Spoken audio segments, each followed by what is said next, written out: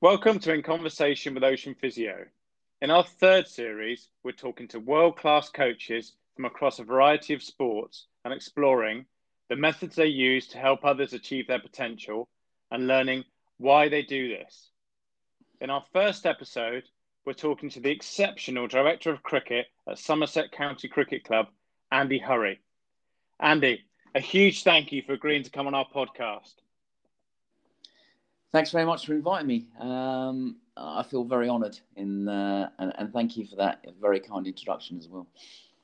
Oh, it's a pleasure. So Andy Hurrey is an outstanding cricket coach. And Andy is a former Royal Marines fitness instructor with a 20-year history with Somerset Cricket, who has coached internationally and with England Cricket as head of the England Development Programme. And he's achieved incredible success throughout his career and worked with some of the best players in the game, including Justin Langer, Marcus Trescothick, Andy Caddick, and current Somerset captain Tom Abell. Andy, it's been a stellar career so far. Have you enjoyed the journey? Well, at times it's been a real emotional roller coaster, but there's no doubt that I've lived for the highlights, and on that journey, there's been so much learning. I mean, at times things haven't gone so well. I remember my first year as Somerset head coach in 2006, and we were very poor, and there's no doubt I felt a lot of pressure to try and change things around for two reasons. One, I cared passionately about Somerset cricket and it being successful, and secondly, I was a bit conscious about my own career going down the pan. So it's definitely been some highs and lows, and one of the most encouraging things is that I've learned on that journey to take the rough with the smooth. There's been so much learning, things that have gone really well and things that haven't gone so well. And I think one of the key philosophies I've taken away from that is how important it is to understand why things didn't go so well and understand why things worked really effectively. But I've been blessed in that I've worked alongside some outstanding people throughout my whole career. The Royal Marines through to working with the Somerset Cricket Board, which is now the Somerset Cricket Foundation, in the recreational game, to then having an unbelievable opportunity to work with the professional players as an assistant coach and strength and conditioning coach. Some of the people I've had the privilege to observe has really, really helped me. There's been things that they've done that have been exceptional, and I've almost taken a mental note that if I ever get the opportunity, I need to be doing that. And there's been things where I've gone, well, that was different. I'm not sure that if I ever got the opportunity, I would use that method. So there's been some really good learning along the way. And I feel very privileged to have had the opportunity to, have all the experience I did in the Royal Marines, from being a recruit back in the 80s to having some responsibilities as a section commander, working with young primary school children and making sport fun for them was really enlightening for me, and I really, really enjoyed that. But the experiences I've had since joining Somerset County Cricket Club have been phenomenal. So I feel very privileged. Did you always kind of know you wanted to go into coaching after you came out of the Marines? Definitely not. And I was very lucky that I played cricket as a club cricketer, and I loved cricket. My dad was so influential on me. Every Saturday and Sunday, when I was a young nipper, he'd drag me around Suffolk to watch him play cricket, and he'd throw balls at me, hit me catches, and then I'd sit there and watch him play. I had the luxury of being sitting in the back of the car on long journeys to away games and just listening to the conversations. I was allowed in the changing rooms, and then I had the opportunity to start playing myself, and I was really passionate about cricket alongside football and all sports, really. I loved athletics as well. And, my PE teacher, Mike Scott at St Albans High School in Ipswich, was, again, a real influence on me. But I had the opportunity to play Royal Marines cricket, Navy cricket, combined services cricket, and then one day I got a phone call saying, would you be interested in doing a coaching qualification? And I had no interest, really. And I said, well, what does it involve? And they said, it's a weekend away in Portsmouth. And as a young Royal Marine, a weekend away in Portsmouth, I thought, yeah, that sounds good. So I went down there. I didn't take it too seriously, if I'm being completely transparent, but I actually really loved it. And with a bit of a background of being a Royal Marine PTI, I found the session planning and organising people relatively easy. And actually, I started to discover things about the game of cricket that I never knew, which is fascinating, isn't it? People play the game, but they don't actually understand why and how you can make yourself better. And I found that really interesting. And I did really well. And then they offered me the opportunity to go back on the level 2 a few weeks later. And I said, what does that involve? And they said, 2 weekends in Portsmouth. And I yeah, sign me up for that. So I banked those 2 qualifications, continued playing cricket with the Royal Marines alongside all the other responsibilities I had there. And, you know, made the decision to leave the Marines and actually trained as a computer maintenance engineer. But I couldn't get a job anywhere. And it transpired that, you know, with a mortgage over my head, I was recently married. I needed to find myself a job. And I was looking through my folder of all my coaching qualifications and certificates in it. And I thought, why don't I go down to Somerset County Cricket Club and tell them I was next Royal Marine PTI and see if there's a job down there. So off I trotted to the Somerset Cricket Board, the recreational side of the club, and knocked on their door, said, is there any opportunities? And they were very quickly turned around to me and said, no, there's nothing. So off I went, tail between my legs. Mortgage was due to be paid in about 3 weeks' time, and I thought, right, I've got to do something. So I went back down and said, look, I'm prepared to work for free. Oh, you come work for free, no problem. And then after 3 days, having seen me operate, they offered me a job working in schools cricket, and I absolutely loved it. And I set up my own business, and one thing led to another. Started working with the Somerset age groups, started getting involved in coach education, so coaching the coaches. And then one day I got a phone call from the Somerset head coach, Kevin Shine, saying, oh, I understand you're an ex-Royal Marine PTI. Would you be interested in coming to do some pre-season fitness with the professional squad? And I bit his arm off. And one thing led to another, and then they offered me a full-time job, and the rest is history. That's so interesting, isn't it? Because if you've really come from the grassroots of sport, a player, not at the professional level, and come up through the sort of grassroots of coaching. The normal routine nowadays is that ex-professionals go and become the coaches, and I think you're the only, or certainly were the only ECB level 4 qualified coach who wasn't a professional. So you've come right through that coaching journey. Do you think that's helped you? Without doubt. And I think there's so much value with ex-professional players across any sport becoming coaches because they've got so many experiences that I certainly don't have from playing the game. So I think there's real value for ex-players who've got a real love for helping people becoming coaches. There's no doubt, you know, the foundation I had working up from the bottom to, you know, the levels I achieved, you know, gave me a different sort of grounding. And I think what's been really important for me is to understand that my journey needs to be different to an ex-professional player. And because I don't have some of the experiences and knowledge and expertise that they would have had, I've had to, you know, bide my time, spend a lot of time investing in talking to other players, absorbing environments to really understand how the professional game works. So it's been a very different journey. But I feel very fortunate that, you know, I'll never forget where I came from.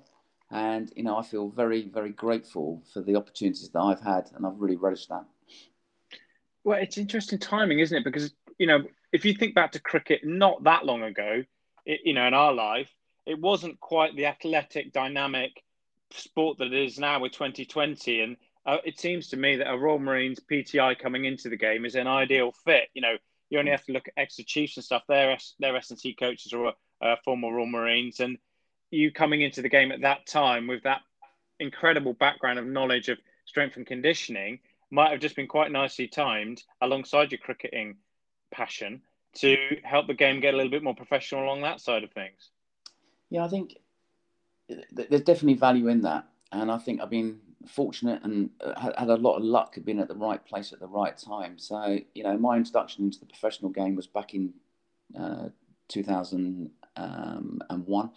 And the game was going through a transition. And I know that rugby went through a similar transition. Yeah. When it became professional. And, you know, the timing was right for someone to come in with a different perspective.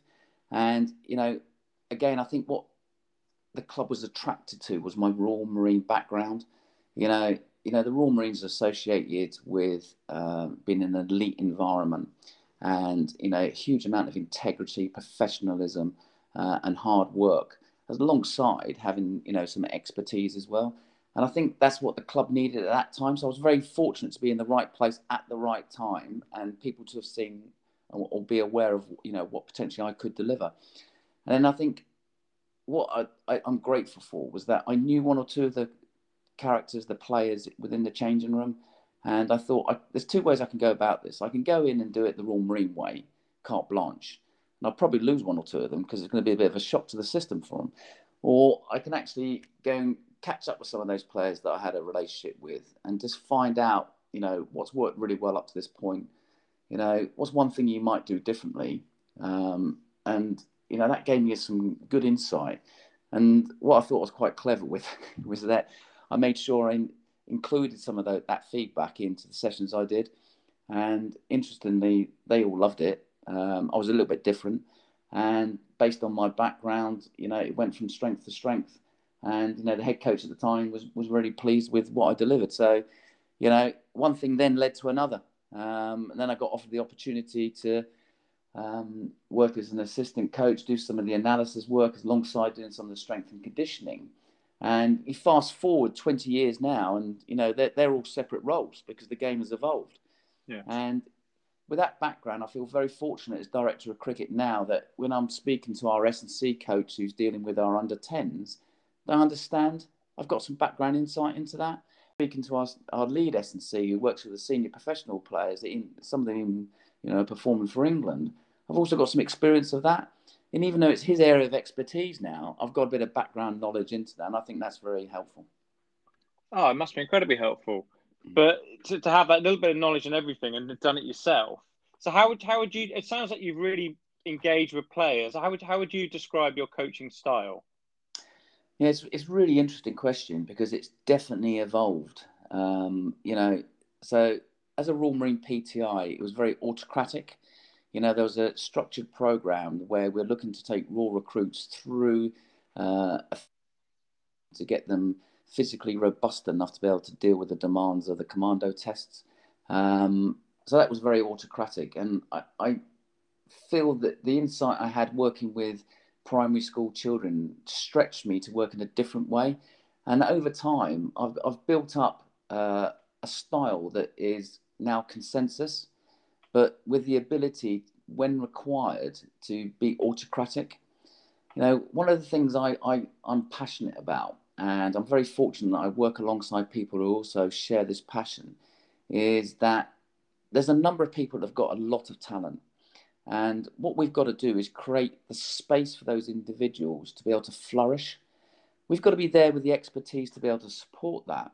But we've got to create an environment that allows them to be stretched. But then we're there to provide the expertise to keep them moving forward. And then at the appropriate time, if progress isn't being made, is to have the insight to be able to explore through, effective conversations, what the next steps are going to be to get us over this obstacle that's holding us back from that player or person developing. So I'm very, very passionate about giving autonomy to my staff and my players, but creating an environment that allows them to develop with the right environment and having the right tools to go away and express themselves. But that's not an easy thing to do. I mean, that sounds fantastic. It's a fantastic environment to be in as a player, but you've got players that are young guys who are coming into the game and starting their professional journey, as well as in the same team, international superstars who are like household names. So blending that for all those players must be quite an interesting experience to work with different players at different parts of their journey. And I think the reality is that, you're relying on your expertise to get that right more times than you get it wrong. But the reality is that sometimes you do get it wrong. And, having that awareness that you're not going to live in a perfect world is a good place to be in. But have the awareness to be able to go, okay, we didn't get that perfect. How could we have done that better? So it's really important to not only be really thorough with your planning, be able to provide the support to develop people. But if you don't, you need to make sure that you review it as well. You know, if it's gone well, why has it gone well? And if it hasn't gone so well, okay, how can we do that better? Because the reality is, in professional sport, you know, it's a very emotional game. There's a lot of very talented players, and there's a lot of ego involved, and that's okay. And sometimes you're going to absolutely get that right. You're going to nail it on the head, and sometimes you're going to get it slightly wrong. But you want to try and get it more times right than you have done wrong. That's without doubt. You naturally think that everybody in professional sport is supersonically confident and incredibly talented and really driven, but they actually have the same vulnerabilities as everybody else. And part of your role is to pick them up when they're down, as well as encourage them when they're doing well. So it's a blended role, isn't it, that you have? Yeah, the psychological side of it is huge in professional sport. You know, I've seen many examples of players when they're playing for the love of the game because they're recreational players. They absolutely dominate it. But you add that extra layer of pressure around now this being your living. Some players adapt to that really well, and some players find that more challenging. And that's where you've got to start looking for some of the key indicators that someone's finding a little bit tough. That you recognise those and then get the appropriate support in. I would say it's one of the most frustrating elements of the professional game is the psychological side for players. And it's about educating those players about developing coping strategies. So they've got the skills and tools to be able to deal with some of the scenarios that's challenging them. I think it's really important for a player's journey to experience some adversity. And actually, we're looking to try and create some obstacles for players to develop that resilience and those coping strategies. So later on in their careers, they're more resilient to deal with some of the more demanding challenges of the top end of the game, whether that's in first class cricket or the international game. But again, I think it's fair observation for me to share is that the reality again is that no one goes through this linear development phase throughout their careers. There's always obstacles, challenges, and setbacks, and that's one of the realities of professional sport. Well, it's quite interesting you say that you're creating those scenarios, because the more you read into the psychological side of sport and actually the most successful players, they have what is often described as a rocky road. So they don't have a smooth path to success. They have a very rocky road. And if it's, too easy or too straightforward, actually, it can get in their way. So the fact that you're creating some obstacles, particularly in cricket, is, I think, really inspired. Yeah, and I think, within cricket, the general model tends to be that, you're introduced to the game at a very young age, 4, 5, 6, 7. You're playing because it's fun. You start to get some experiences within some group situations, and then you start to play a little bit of competitive club cricket, and then you get, if you're talented, the opportunities to play some representative cricket, whether that's district cricket or county age group cricket. And then there starts to be have the opportunity to experience some of those challenges, some frustrations, some disappointment. And then I think one of the key things we look to do is if someone's really, really talented, we want to try and stretch them, but within a safe environment at a higher level to create some obstacles for them. So it is a little bit tougher for them. So there's learning that does take place. So then we can go back and work with that player to try and find the solutions and how they can overcome those things. And there's lots of history of some of the really, really top level international cricket players who've had to deal with some real personal adversity as well. And that actually develops that resilience, that determination, because that's one thing that sets the very top players apart from players that are just good county players, is that they're so determined, they're so resilient, they understand the connection between the skill element of the game and the physical and psychological aspects of the game. They connect all that together, and so they're a more rounded player to deal with any obstacle that's thrown in front of them. That's so fascinating to listen to, because cricket, I think above all sports, has this knife-edge psychological aspect to it, that one tiny mistake is catastrophic to your performance. When you're batting, one tiny mistake and you're out and everyone can see it. And, particularly with the modern game, one bad over as a bowler can really, really influence the game. So that's a massive amount of pressure for players to cope with at any age, isn't it? Yeah, and I think one of the things we try to reinforce is you can only control what you can control. So I'll give you a couple of scenarios. If I see a player trying to execute something that I've never seen in practice, I get frustrated by that. If I see a player trying to execute something that he has practiced but didn't execute it well, I'm okay with that. And I think that's the philosophy that the senior England one-day team is now undertaking, is that they back their players because they've practiced. And if it's an execution issue, that's okay to get better at executing it. But if you're not practicing it and you're doing something outside of your bubble because you're not thinking clearly under pressure, then we need to address that. The key is being able to control the controllables. We had an amazing one-day bowler for Somerset called Alfonso Thomas. And he had an unbelievable reputation about to hit the hole at the end of an innings when he was bowling and execute his Yorkers under pressure. If you look back, people only remember him hitting the hole, executing those Yorkers. People don't remember the times he missed it. And you grow a reputation of being able to do things consistently. When I was speaking to Alfonso about this, he was really, really clear that he needed to practice intensely to give himself the best chance of executing under pressure. And, back himself at the top of his mark to run up and hit the hole and create pressure on the batsman. And if the batsman hit it for 6 or took a huge risk and played inside out and got it over third man for 4 or 6, he can't control that. He's just executed what he can control. And he'd walk off the park happy in his mind that he'd done and executed what he could control. He'd be disappointed if he didn't execute. And then he'd go away and practice even harder and looked at ways where he could really challenge himself to execute that under pressure. So he would create scenarios in training to replicate that feeling of pressure, the consequence of doing it in a game.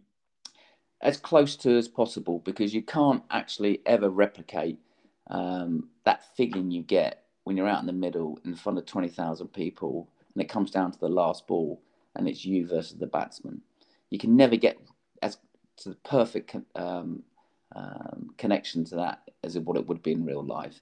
But you've got to keep finding ways to keep stretching your ability to perform under pressure and keep thinking of creative ways to get that as close to that scenario as you possibly can. And the interesting thing is that I know how, again, having spoken to him, is that he would always keep recalling positive experiences that he had had in similar sorts of situations and trying to block out the crowd, block out the scoreboard, and just be very, very clear at the top of his mark about what he was looking to do in that one moment. That's just gold dust, that, to listen to that insight at that level, because that's incredible pressure and incredibly exciting to watch. And it's often said that the best players, their biggest attribute is being not necessarily comfortable, but able to cope with uncomfortable situations. And if you're trying to avoid those uncomfortable situations in sport, it's unlikely you're going to progress too far. But top level sport at any level, there are uncomfortable scenarios within it. That's brilliant. Yeah. And I think when you're working with a player who's developing, so he's on this journey to becoming a top player, you've got to keep creating those scenarios that really do put them under pressure. And it's okay if they don't succeed. And the reality is that there's going to be times where they do fail. But it's okay, because you want to provide that experience so learning can be taken from it. So you can then go back to training and you can start working on developing that skill, creating the pressure. So the next time they get given that experience, they have the tools to deal with that situation in a better way. That sounds very cultural. It sounds like an organisation that creates a culture that players have to trust that it's okay for them to fail, and that's not easy to create that culture from under nines to elite. How do you go about creating that kind of supportive culture within Somerset? So I think you make a really valid point, because players are under pressure to perform. Because they don't perform, they don't get their contracts renewed. Coaches are under pressure for the team to perform, otherwise they don't get their contracts renewed. So it is a challenge creating an environment where it's okay to fail, because we're working towards a bigger goal. And culture is the bedrock of any environment to flourish from within. And it's really, really important that there's trust within that environment and that culture. And trust is an easy thing to say and talk about, but actually what people are looking for is evidence of when things don't go well, that you do stand by what you said. You know, your integrity is true. And, you know, as director of cricket or as head coach, or when I was in the Royal Marines, one thing I took away from all those environments was actually I could trust that person next to me. And, you know, the only way you do gain trust is by living it day in, day out. And when under pressure, people do stand by what they say. And then you build that confidence within that culture that actually I can keep stretching myself, I can keep trusting my training, and I know if I deliver what I've been practicing, you know, I've done really well. And if I don't quite execute it, I know people aren't going to chop me off at the ankles. What they're going to do is understand that I've done everything I possibly can, and they're going to keep supporting me to get even better moving forward. It's been really interesting over the years that we've tried to grow and develop a culture that's built on commitment in everything we do, commitment to each other. It's been built on respect, which includes trust, where again we're respecting the game, we're respecting, you know, each other within our own environment, but we also respect the opposition, and we want to treat each other like we're a family. And, you know, again, they're easy things to talk about, because when you're under pressure or it gets challenged, you know, it needs strong leadership to make sure we keep going back to those values that we're all about. And once you get that embedded, and it takes time and it takes courage to see it through, it then becomes a culture. And, you know, where we are currently on a journey, and now I've been involved in a senior leadership position at the club since 2006, we're in a really strong position. But there's no doubt at times that has been significantly challenged. And, you know, at times it's very, very difficult to gain the courage to keep seeing it through. But if you do that, you then develop this culture where people feel safe to be able to go and express themselves, be the best version of themselves. And it then becomes self-fulfilling. You know, whether it's someone who's in our county age group system at under 15, or it's one of our senior international players, everybody's working hard to try and live by those values and that culture the club reflects. It just sounds great. I mean, it just sounds like exactly the sort of organisation you'd want your children to be involved in, your favourite players to be involved in, your mates who are coaches.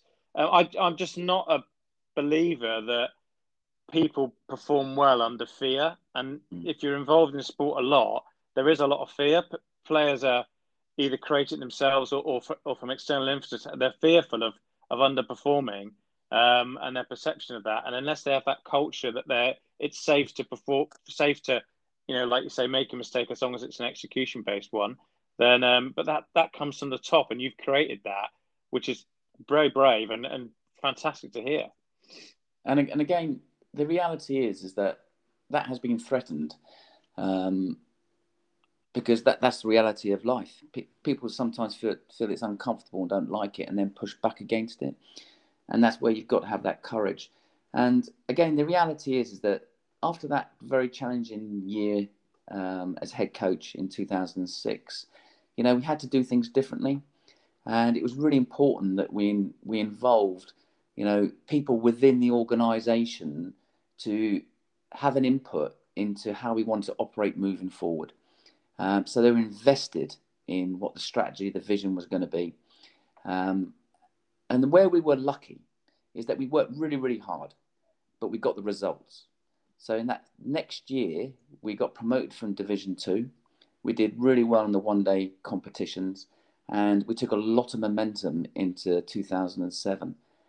And people could make the connection around what we were trying to do and the success it was bringing on the field.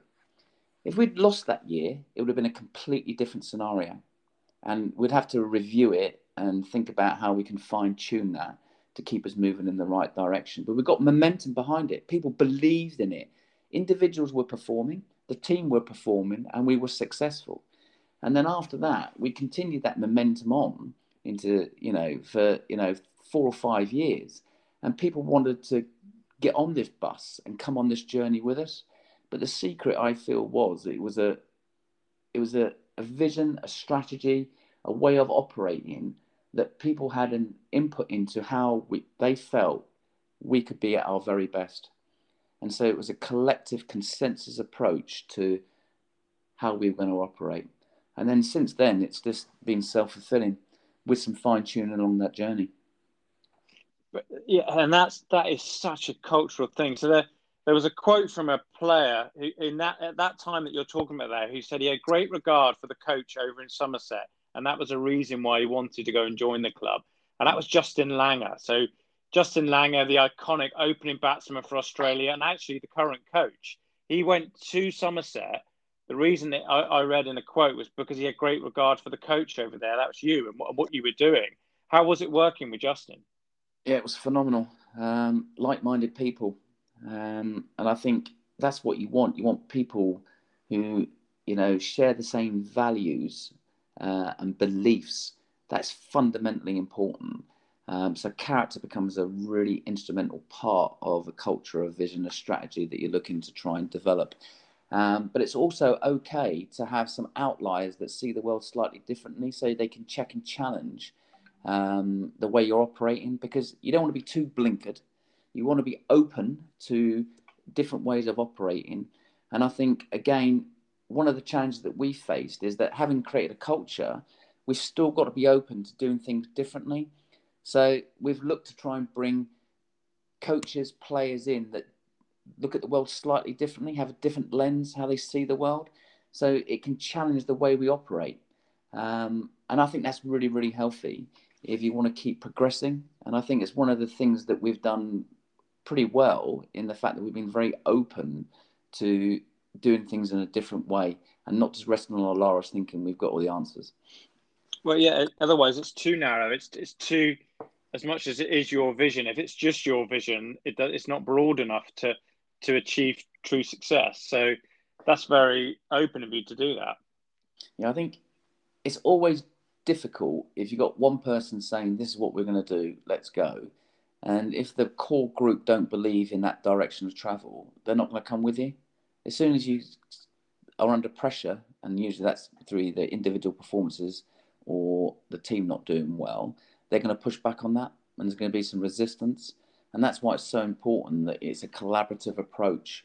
And, when you're leading something like that, you have to be very open into listening. And even though you might think this is the way we need to go in a certain theme, you might have to be open to doing that differently, because the consensus thinks differently. And then it's about having a good, robust, safe, healthy conversation to understand their rationale and then making an informed decision. And I think, again, looking back over my career and the people that I've worked with, there's been a real openness that if there's a better idea, let's be open to hearing that. And then let's talk it through and confirm it's better than the one we may have had. And then let's go and do it differently.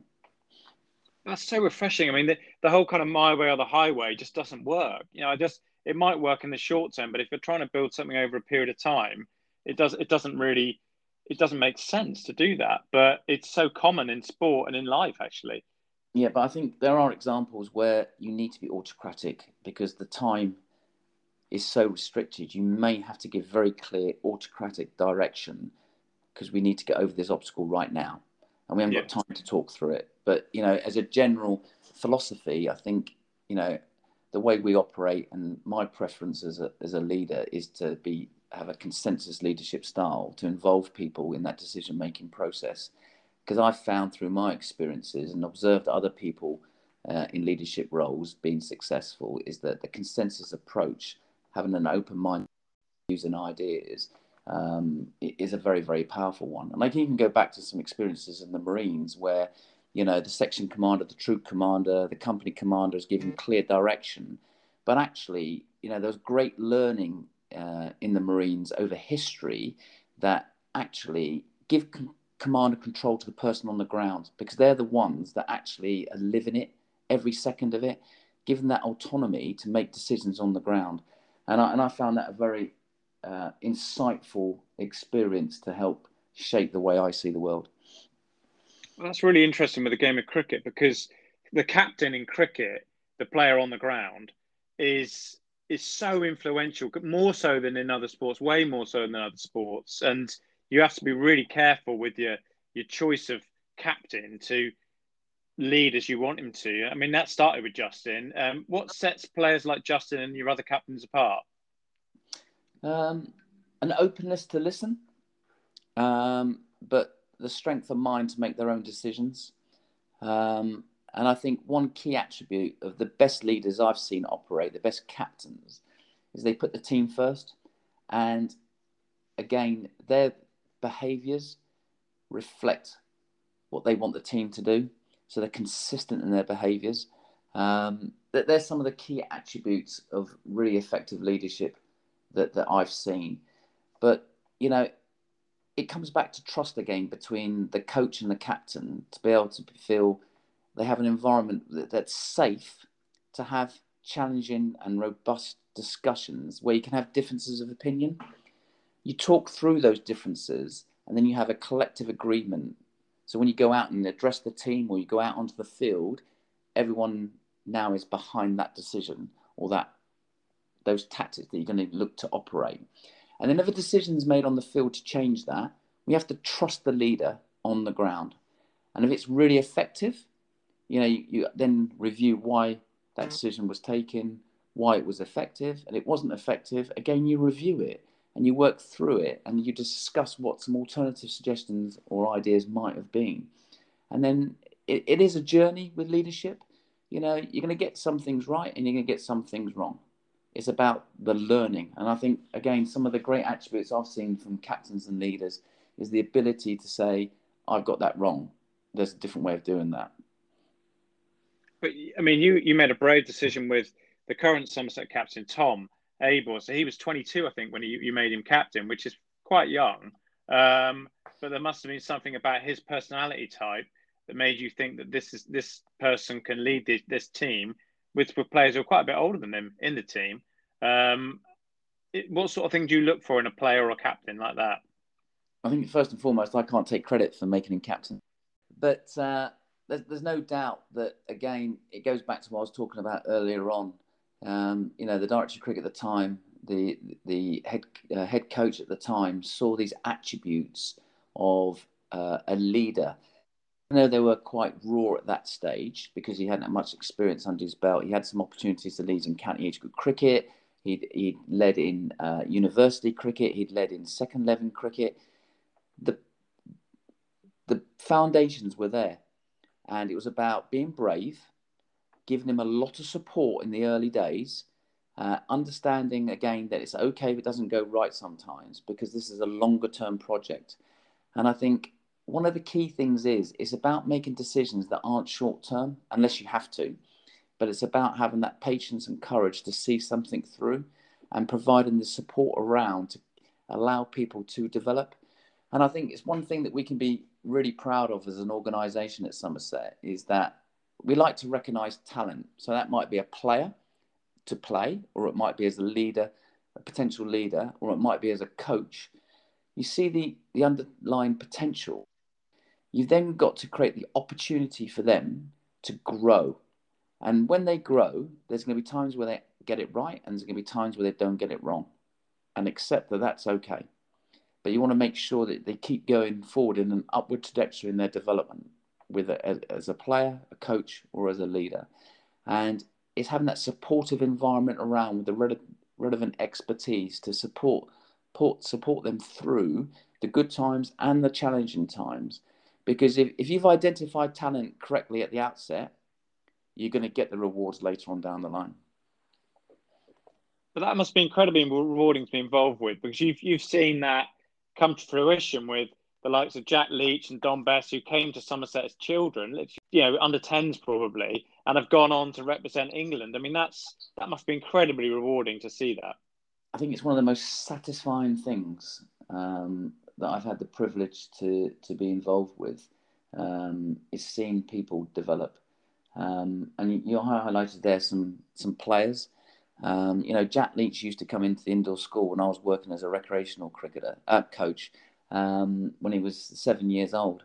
And, to see his journey and to have been around when he's faced some challenges and obstacles within that journey, for them to see him go on and be a national hero for his country, is being a real privilege. And, I think that's what we're all about. It's about recognizing that talent, creating opportunities, providing support, and giving them autonomy to go away and express themselves and a chance to be the very best version of themselves. And, there's no doubt as a coach or as a leader, whether it's a player or whether it's a fellow coach, that's the most satisfying thing. And, we've even had players where we've been involved in their development. They've had some relative success with Somerset and they've gone on to other clubs. And it's great to actually see them do well in other environments. Yeah. It's about the individual. It's about always putting that person at the centre of every decision you're making and giving them the best opportunity you possibly can. And I think that's one of the key attributes any coach or leader can have is, you need to have expertise. You need to know what you're doing. You need to be there to be able to deal with situations that are thrown at you where it needs leadership. However, it's about giving people that space to go away and express themselves and be that very best version of themselves. And I think any environment that can create that is giving each individual the very best chance to be, successful and achieve their aspirations. And that's just music to my ears, because you are coaching cricketers, but you're coaching people and you're helping young people develop through their lives, and they're giving you everything when they come to a club like Somerset. And it's just so refreshing to hear you say that you're supporting them through that journey.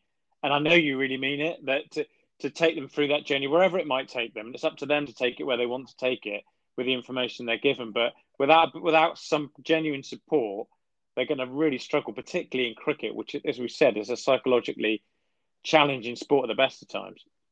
Yeah, and at times it can be frustrating. And at times, you're scratching your head about how you can get someone over an obstacle. And at times, you don't succeed in that. And that's very disappointing.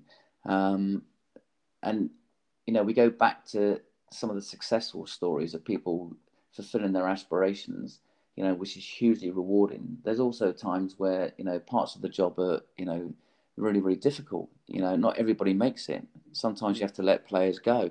Sometimes you can see the frustrations of a player really, really struggling to find the answers that they're looking for. And, you always ask yourself the question, what else could I have done to have supported that individual? And at times, there's a lot of burden that weighs on your shoulders, which creates a lot of stress. And people won't see, the amount of pressure that players, coaches, directors of cricket, leaders are under when they're managing such a wide group of individuals, and they really care about that individual as well. How do people manage that stress? I mean, in working in golf, when the physical training came in, and it was around the same sort of time as cricket. Cricket was probably a bit before that. When physical training became a really big thing, golfers tend to use physical training as an escape from actual golf. And I wonder whether cricketers now, you look at them now, the sixes they hit, the speeds they bowl at, these guys are fit, strong, athletic individuals. Do they use physical training as a means to kind of escape that pressure? I think that's definitely one avenue that people look to go down when they're looking to relieve stress. I think what's really, really important is that when you're developing young cricketers from a very young age, you have to be quite strong in ensuring that they're just not sucked into the vacuum of just thinking about cricket. So it's important that young players, when they're, from the ages of 10 through to 15, 16, 17, they're experiencing as much as they can of life. There's many different variety in sports. They're developing relationships outside of Somerset County Cricket Club, they're developing interests outside of cricket, because when you're under pressure, when stress starts to form, you need that release. You need to be able to step outside of the cricket bubble. And that might be family, that might be going to the cinema, that might be reading, that might be watching films, that might be going to the gym. And there's no doubt that I see a lot of players who, if they've had a frustrating day, there's two ways of dealing with that. They can sit in the corner and put their head in their hands and feel sorry for themselves, or they've got to try and find something that allows them to flip the switch to get them back into reality again. And a lot of players do go to the gym. A lot of players do use physical exercise because of the feelings that they experience from training. They found very, very helpful. And I think it's been one of our underpinning philosophies in the last 15, 20 years, is that there is a massive connection between the physical development to the skill development. And a big learning for us and a big step forward is when players made the connection between skill and what they do in the gym, and understanding that for them to be able to be physically robust, mentally robust, and to be able to execute some of the skills that are required, whether it's batting, bowling or fielding, they make the connection of why they're running the miles on the road, why they're in the gym doing all their powerlifting, why they do all the rehab and prehab to ensure that they're in the best physical condition they can be, because that allows them to perform at their best out in the middle. So physical exercise, is over the last 20 years is hugely developed and grown within cricket. And there's no doubt that it's added real value to not only performance, but players' well-being. It's great. It's great to see all these different mechanisms that go towards making a great cricketer. It seems everything's in place, and you've got an incredible culture there at Somerset. So, what motivates you now? That's a really interesting question. Success, fulfillment, fear of failure. And it'll be different for different people. But for me, I want this team to be successful. I want them to win silverware. I want that to resonate across the whole Southwest, because people connect to Somerset County Cricket Club. People connect to Exeter Chiefs. There's a real passion about sport in the Southwest. And, we've got a responsibility, and I feel I've got a responsibility to ensure that, we're performing day in, day out. I love seeing people develop, whether it's a player or whether it's a coach. And, I get a lot of reward, personal satisfaction, when we see a young player like Jack Leach, who was 8 years old, now being a national hero playing for his country. I get a lot of reward where we've identified a coach who's got a huge amount of potential, and we're creating the opportunities for him to go out and be that very best version of himself, and seeing him progress through the ranks. And we're seeing that with Jason Kerr, our head coach. As an ex-player, he started off working with the second 11, and he's then gone on to increase his expertise working with the academy, to then be the fast bowling coach for the first team, now to become head coach and getting recognised within the ECB and in England teams. I find that hugely satisfying. But the main driver for me is my personal fear of failure. And it's about me embracing that, in the fact that I want to be successful in whatever I do. And I've been lucky enough to have been involved in 2 environments with the Royal Marines and Somerset County Cricket Club, where I've had the opportunity to keep stretching myself to have an input and influence those 2 environments and being successful within that. Andy, I mean, it is just absolutely fantastic to listen to you talk. It really is, to hear your philosophy. It sounds like you've got an incredibly healthy, robust, competitive culture there at Somerset, and we wish you every success. And I really enjoy watching your successes, and the whole of the Southwest is behind you. I can guarantee that. So thank you absolutely so much for your time. It's been an absolute pleasure. Thank you very much indeed. I've really enjoyed it. Okay, we'll catch up soon. All the best.